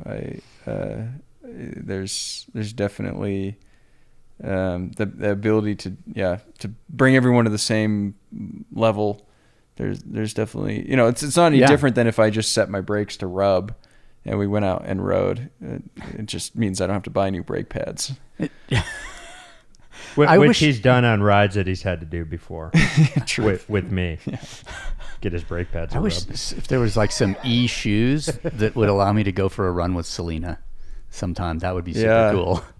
But there's not. So you won't. So yeah, unfortunately. I was anti, and I've had a couple of stories like that, or like Jeremy Jones after coming back from double tib fib, and realizing that that as part of his rehab, he couldn't ride his mountain bike every day, and so he'd have one day on the regular bike would be his intensity day, and then he'd have like 2 volume days where he'd use an e-assist so he could spend longer, and it wouldn't and the pressure wouldn't be the same, and he felt like it helped him to recover his fitness and get back, to be able to be the, professional athlete that he used to be. And, more logic. God damn it. You can use forces for good or for evil. And, yes. Like if you're going to buy an e-bike because you're a super in shape dude and you want to set your, local hill climb record, that's not cool. But if you want to use it because you want to inspire a sense of adventure and, maybe convince yourself that you can ride a little bit further, like if you can go 30 miles on your own, but now you can go 60, all of a sudden you can go to that next town or make that loop. And then you're more inclined to ride more or even just share something that you love doing with someone that you love to be with, but haven't, in your case, your dad. Or maybe Jordan, and they don't share that passion for suffering 6 hours a day on the bike every day, because they don't have that amount of self-loathing in their DNA. Exactly. But I had my thesis. I might have to post this video of me explaining this to Jason when he came by, but was that I would like to. When those people get on their e-bikes way out into the desert, like where I don't think that they belong. Yeah, I encourage on this weekend, it's going to be all e-bikes all the time on the White Rim. And so when you get to that apex out there where it's just as far to go back as it is to go forward, that's when I'd trigger the EMP device. And all the bikes would just become normal bikes, but heavier. Yeah. And then I'd kind of figure like if you make it back, then we fix your bike for you. If you don't, then don't get me wrong. I'm I'm used to being the king of my playground. Like on the island, there's not any other World Tour riders, so normally I shouldn't be getting passed by bikes. Yeah. And when I get passed by a guy in jeans commuting to work, I'm less than pleased. What was when I actually had that conversation with the e-bike guy? Possibly. Yeah, possibly. Yeah, there are a lot of cons too. Like for example, this bike that I rent for my dad, it's limited to 25k an hour. Okay. Which we felt like it would have been a lot better experience overall if it had been like 28k an hour, which doesn't seem like much. But you got to remember, if you're going 25k an hour on a bike path, which is where many people ride, would use the and you don't have the skills set to match the speed of your bike. Like there's a serious disconnect here, and I have seen now a number of times out riding where people who clearly don't ride their bike very much, don't have the skill set, are riding e-bikes at twice the speed that they would normally be capable of riding, and then when they make a mistake, it's a lot more painful. Yeah, and they don't have the decision-making experience to understand the fact that what they're doing. I mean, you would. Yeah. Speed requires that you look further down the road, and that takes a while to develop. Yeah. Like if I'm riding 15 miles an hour or whatever, then the distance that the speed with which things are coming at me, or I'm getting, going towards them, is one thing, and so I don't need to look, 300 yards down the road. I can be a little bit, closer in, but all of a sudden you catapult me to a much higher rate of speed. It'll take a while for my, senses to adapt to that, and to realize like, oh shit, that thing's going to be on me. If I blink right now, I'm going to be, riding up the back end of that. Anytime that something assists you to that, level, you become desensitized to the costs, right? So for example, if you drive a car from the 1960s, you don't tailgate because you know how hard you have to push the brakes. You know how quickly you'll wear through those brake pads and how much time it will take to brake because you don't have, power assist brakes. Yeah. And the same is true. And you don't have an over-the-shoulder seatbelt. Right. Yeah. So you're terrified of crashing. There's not going to be an airbag or anything to insulate you from. Same with bikes. You learn when you don't have an e-assist bike, you learn the cost of momentum, how much it costs you to gain it and how much it hurts to lose it. And so you respect it in a way that you can't if you haven't had that experience. And that's why I think most people are terrible at driving, is they don't respect what it costs to gain or lose momentum. And, when it's just a matter of, flexing your ankle, it just doesn't. And in a totally insulated environment. Right. Yeah. Devoid of road noise and everything else. But there's also, I guess the consequence increases with speed, but you have a sense of being protected, I think, a little bit shielded from the world. So along with your EMP idea, I'll throw another one out there. I think every modern car should be, encased in something structurally impenetrable, we'll throw out bulletproof car type situation, and then rigged with C4 explosives. So anytime you have an impact, the car just blows up, but it doesn't hurt anybody else because it's, sort of bomb-proof from the outside. Okay. So any minor accident means almost assured demise, destruction of both you and your vehicle. Think about how people would behave so much differently. How differently everyone would drive, knowing that, that would be the consequence. That you'd be upside down on your payments should you still be alive. Yeah. Yeah. And insurance wouldn't cover it if it was your fault. So that's my crackpot theory. I think that's going to be a tough one to sell. I think I'm pretty sure the EMP device can be homemade. Somehow there's a recipe on the internet. But, well, my more practical version was that the insurance companies should start floating an app that you can choose to or choose not to download. But if you choose to and have it activated all the time, you get half off your car insurance. And the app disables all radio signals on your cell phone. So if you're moving over 5 miles an hour, your phone just doesn't work. So you can't use it when you're driving. Love that. And, throw in some other features. It can monitor, speeding, overly hard braking, those types of things. I apparently there are some apps that do a little bit of this now. Animal on your lap while you're driving, or listening to bad 90s music. Yeah, or any of the other things that people also do in a car that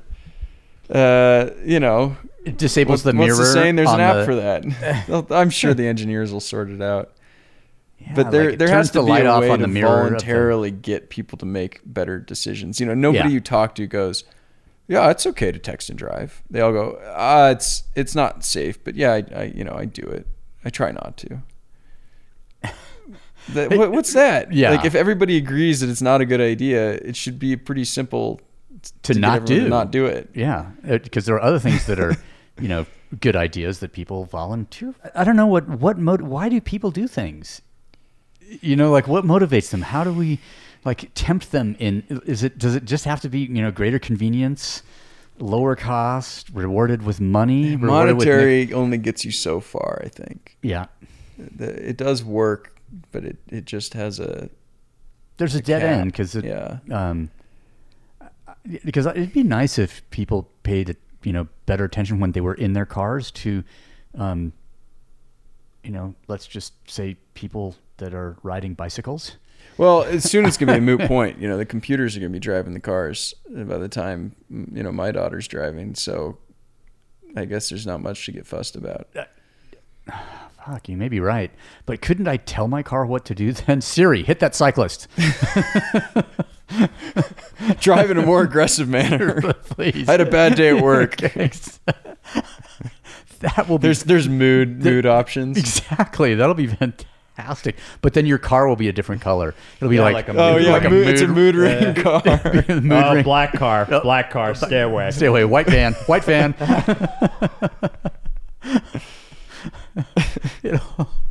Oh man. Yeah, maybe I should study psychology more if I'm going to spend more of my life riding bikes on the road. Figure out what makes people tick. Oof.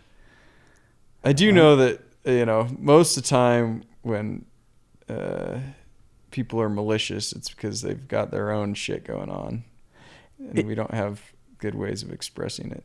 So we take it out on... Have you ever been with Joe on a ride when he's gone kind of high order on someone? Oh, yeah. I never have. I wonder what it's like. Yeah. No, I don't think you've ever seen me go full DEFCON 1. I can think of a couple incidences. Well, you only get to go full DEFCON 1 if the guy actually pulls over. Right. So I guess that would be the limiting factor. Well, so this is an interesting thing because when Kiel moved back to the island, and he hadn't been there very long, and we did a ride, and we were riding to Hansville, actually, and somebody did something, and it's for me, it's always I try to have a dimmer switch of who I'm with, and I was like, okay, and you actually responded as I would have responded, but you responded much quicker than I would have. And I'm like, oh, okay. I kind of know what the rules of engagement of this bike ride are going to be. Yeah. So okay, it's all right. It also, I try to it's interesting for me how your reactions and your, theories about these things change over time too. Yeah, right? Mine, specifically, or no, people in general. I'm actually referring to myself, I guess, in this situation. And there's more battles that I'm willing to not fight anymore. But when I am going to fight a battle, it will be to the death. And having a daughter now, there's certain things that are not worth it to me anymore. There's risks that I just am not going to take, fights that I'm not going to fight. But having a daughter also makes me more protective of my well-being because I need to be there to be... Got to be around.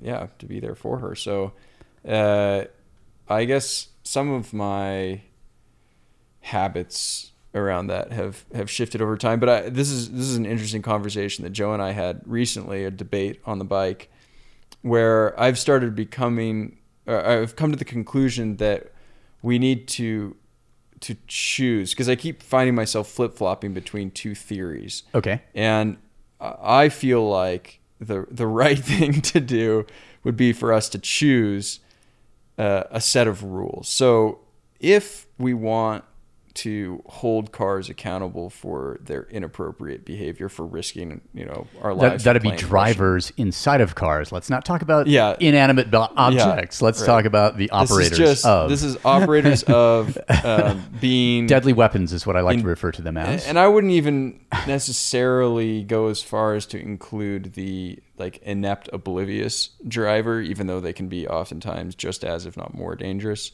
But certainly we can isolate the malicious driver with malicious intent. Yeah. If we want to be able to hold them 100% accountable, hold them to a cross, then we, by proclamation, must hold ourselves to an incredibly high standard. So you can't both blow the stop sign and flick off the car that passed you 2 feet away instead of 3 feet by law. It's got to be one way or the other. So if we want to break all the rules, then we kind of have to turn a blind eye when the cars. But the thing is break the rules. So I'm of a different opinion on this. And this is a working theory. I mean, I don't have a lot to back this up yet. This is just a working. We need Tim Johnson here right now because he's pretty strong on this subject as well. Yeah, I mean, so then Joe, the occasional roll on the 4-way stop sign. It's different on Erickson and Weaver, or did I get my Don't right? make it too specific. Anyway, when there's no cars there at all, and you can clearly see, and you're going 5 miles an hour, I don't have a problem with that.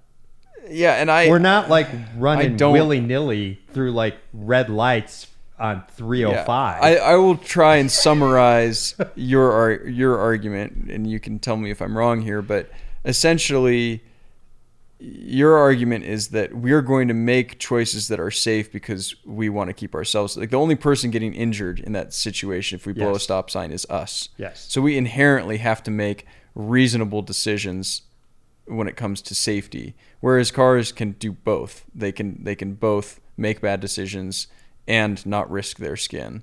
And I definitely don't disagree. It's like a, I don't know. It's a.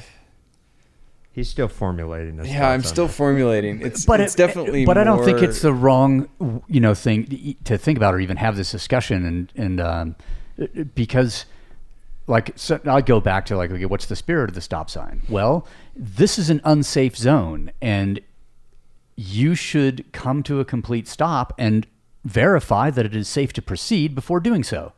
That to me is the spirit of the stop sign. If I can do that while I'm moving, because I can see a long way in any direction, and because I also think it's more dangerous for me to, or if it's an intersection where it's super dangerous for me to be stopped and have my foot down, where I'm more likely to get hit by, because there's certainly an argument to be made that there are intersections where me stopping is the most dangerous thing I can do. Yeah, I can't get across the intersection, and within line of sight quick enough to guarantee my safety. To guarantee your safety, and you are more visible to drivers if you are moving, because our eyes are tuned to catch movement where we don't see things that are stopped. And so, I got my foot down in the intersection. I think to get your driver's license, you should have to do all the above. You should have to ride a motorcycle. You should have to ride a bike for a week, a month, some amount of time, so that you understand what perspective. What you're interacting with. And that, maybe the solution to my theory, maybe it should be amended to, when on the island, abide all rules. Since the majority of the drivers are quite amicable. I'm going to tell you a little story from last week that you're going to enjoy. So I was on a ride on the island. I'm going to try to abbreviate it as much as possible. On a ride on the island, went through downtown Winslow. On the way home, rolled the 3-way stop on Erickson. Made the left turn, looked behind me, Bainbridge Island PD.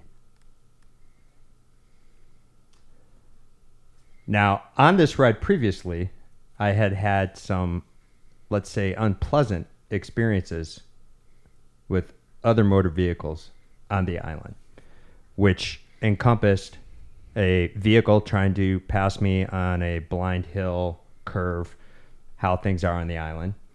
Also, one of the now numerous dump trucks that are the dualies that are on 305 that came way too close.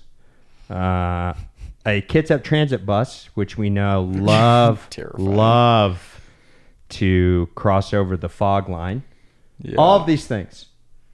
And like I was done. Yeah. Bainbridge Island, officer pulls me over. Let's just say I was not amenable to what he had to say. And did he start off by asking you, do you know why I pulled you over? Oh yeah, they always start with that.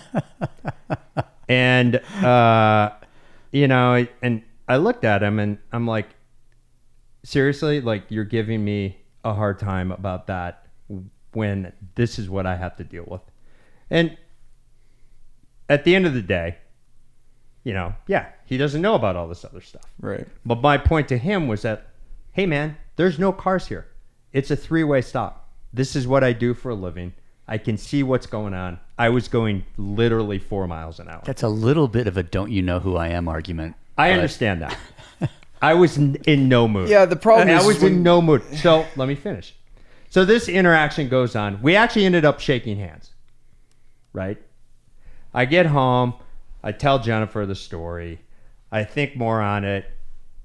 I get in the shower and I'm like, I was kind of an asshole. I'm thinking, I'm not helping my cause here. And I said to Jennifer, I'm like, I almost feel like going down and apologizing to that guy. I didn't. However, the next day, there was some police presence on Moji Lane. That's right. Ooh. There were 3 Bainbridge Island police cars. Oh, that's all of them, by the way, for those who are not from the island. Let's just say they were serving some papers to a neighbor. And I walked out of my garage and I was in a good mood this day. And then one of the guys, I'm like, hey, what's going on? Kind of walked out and he's like, we're just serving some papers. And okay. And I started walking back to the house and then I'm like, so 2 of the cars left and I quickly went back and I said, hey, is there a guy, an officer, Bill something or other that was working last night in the evening around 6 p.m.? Oh yeah, that's Sergeant so-and-so. Oh, okay. He's like, he's not on today. I'm like, hey, can you do me a favor? What's that? I want to apologize to him because I was kind of a dick. And he kind of he laughed and I'm like, well, I wasn't kind of a dick. I was a dick. And I kind of feel kind of bad about it after thinking about it. And I just tell him that the guy that he stopped on the bike, rolling the stop sign, apologized for being an asshole. And he just started laughing. He's like, I'm going to see him tonight. I will definitely tell him that. Because we don't get this very often. Yeah. So this is a perfect example of why I think we need, even if my set of rules I've come up with, the working theory is not the right set of rules, it's why we need a set of rules, is because our actions, our choices shouldn't be dependent on our mood, even if that mood is caused by, things that are directly related to the set of rules. Yeah. I can't make an argument of why you should have to stop at that stop sign if your life was endangered 6 times on that ride by people who are being assholes. I can't. There's no good reason for you to have to stop at that stop sign if you don't want to, because no one else is following the rules when it comes to your safety. Why should you care about you're not even worrying about their safety. You're not going to injure the car. Yeah. You're just worried about upsetting them because they saw you roll the stop sign. Right. Which is ridiculous. And the only reason they're upset is because they themselves are not willing. And you're an outlaw, and they don't like that being shoved in their face. They're like, hey. But they don't know the trade-off is that I risk 9 of my lives every time I go out on the bike. And to go on okay, maybe they're the outlaw that is out there driving their car while texting. I mean, it's the same thing. Yeah. But it's what not. they're It's doing not is going to have perceived as right. Yeah, and that's the whole problem. And that's my thing. Right. Is the perception. And I can't disagree with you, but I do think there's something to the idea that if we have a set of guidelines or principles that we run on generally, but that are not developed by motor vehicle law. Right. They just have to be consistent. They just have to, whatever it is, has to be so consistent. This way I can, I have my principles. And then I could be fighting for my principles, not for my life, and that'd be totally different. Yeah. I mean, you could write that on my gravestone. Had his principles. Yeah, I mean, when I first came to Utah and started riding a lot, and I'd ride out, some out east here, and I'd be like, oftentimes be the only dude on a bike. And hey, if it's a Friday afternoon and people are, dragging their off-road vehicles on the trailers that stick out further than the truck and the da-da-da, and then I'm in their way because they need to get to the place faster than I'm, because it is a blind corner, they're not willing to pass on it. So they have to slow down for me, and then, or they get too close and this and that. And I had a couple altercations, and it's like, fuck it. And I started carrying a gun and did that for a while. And, I don't know, maybe it would, they'd see it printing in my jersey. I don't know. But, altercations went away for a while. You know what else? Sorry. And then I realized, like, fuck, I'm just going to break my pelvis if I crash, for sure, because it's right in the perfect spot for that. And then I kind of, and then like it wasn't, like I didn't have enough aggressive encounters to merit that.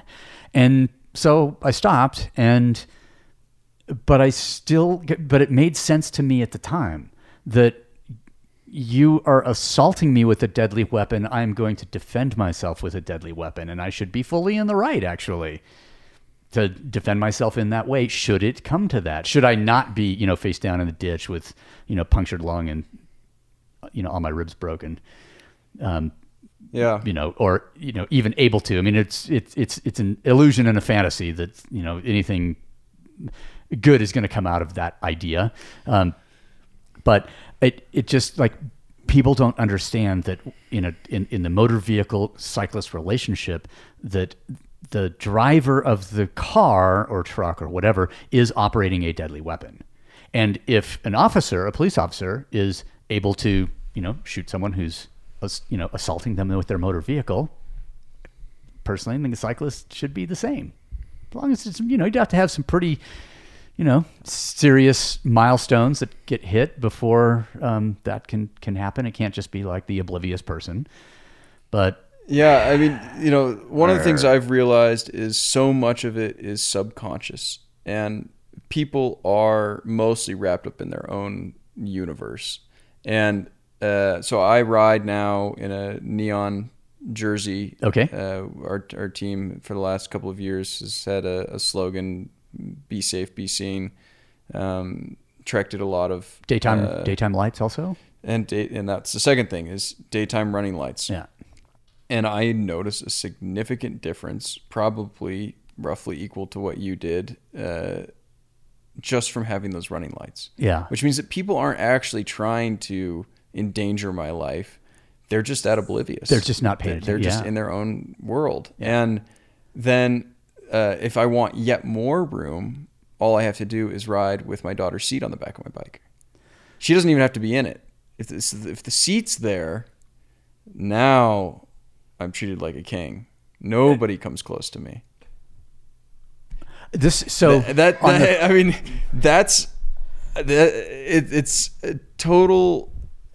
a totally frustrating phenomenon, because it means that people are detaching the idea that I'm a human. Whereas if you were a postal truck or a school bus or a tractor or a Prius or anything else that's like holding up traffic, it's okay. Yeah. But just because you're a person an adult riding a bicycle, must be something wrong with that. Yeah. Too many DUIs. Yeah. Oh, that's man. No, his handlebars aren't upturned. But yeah, exactly. There's something wrong. And he must not have paid his road taxes. But it also does mean that when we start making these rules of engagement, we have to account for the fact that most of these actions are subconscious. Yeah. So if you go at it, with the assumption that these people are making conscious decisions, to get you, then you're never going to have missed something. Yeah. Then you are going to go into the encounter with a certain intent or with a certain attitude because you believe that it was malicious when they were just, like, fuck, I'm late to pick up my daughter at school, or whatever. And that's what they're... You can almost always tell, though, the ones that are malicious because they're the ones that have the reaction in the mirror when you have the reaction to them. Because that means that they were looking. They were waiting. They were looking for a reaction. And when you get that reaction, you know. Yeah. I would say 95% of the time they did that on purpose. And that's the people that I have a problem with. No, I agree. It's the people that threw the beer bottle at my face when I was an 18-year-old on a bike. And on minding my business, riding out to a bike race. Like, it's people like that. Tim Johnson made actually the argument for daytime running lights when we recorded with him a podcast with him and Payson last year, and to me it makes sense. It's cheap, it's easy, and I'm amazed at how much difference it makes. Yeah. I'm super surprised. Trek did a lot of, well, I guess they didn't do the research. They worked with a university who did the research on their behalf. Okay. And they looked at certain flash patterns, a certain number of lumens, and a bunch of different factors. And the amount of extra room I'm given just for switching those lights on and riding in a neon yellow jersey is pretty astounding. And I actually have gotten in the habit now of, if I'm riding with, especially a younger kid, if I meet someone out on the road or, a younger guy aspiring to be pro, I always give them my light. And the folks at Trek said to us, if you're ever out riding with someone and they don't have a light, here's an email. They can send an email and we'll send them a set of lights. So it's a big, that's a big push on being supported by the industry. That's that's cool. Outstanding. Yeah. From an industry that wants to see, more people on bikes. And be safer on bikes. And just wrapping up.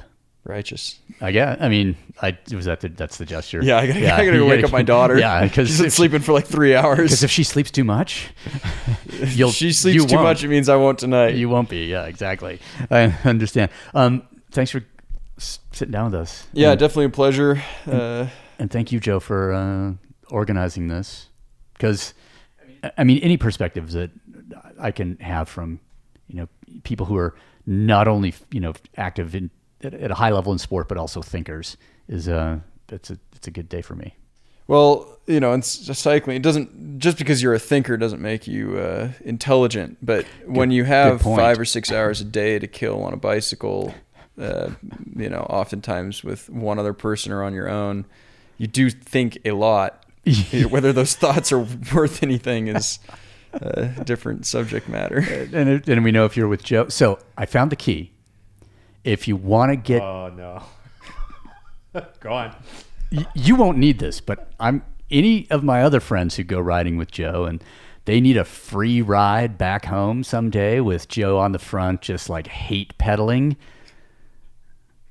Just get him talking about Mitch McConnell before before he takes his turn in the front. And you will just get dragged along at speeds heretofore unavailable to you. I can actually one up that. I told my non-American director at a race last year, I said, listen, like if I'm riding and the pace isn't high enough, if the brake's not coming back, whatever, I think my job that day was just to ride the front, bring the brake back. And I said, if it's not coming down quick enough, I just need you to go on the radio and tell me how great Trump is. And just start giving just all the rhetoric you can think of, throw it out there, and in fact, send me a tweet. Yeah, just start talking about all of his amazing accomplishments, foreign policy, and the super divisive spirit that he's plugged into the American psyche. Just love one another when you can hate one another? Exactly. It's so much. So we started with religion, and we're ending on politics. And 2 things you're supposedly not. It's great. Well, we're not trying to get more listeners, so it's okay. Thank you, Kiel. Yeah. Thanks for it. That was fun. Have fun at Kanza. Yeah, I like I said, I expect to be humbled and to learn something. Awesome. Thank you again.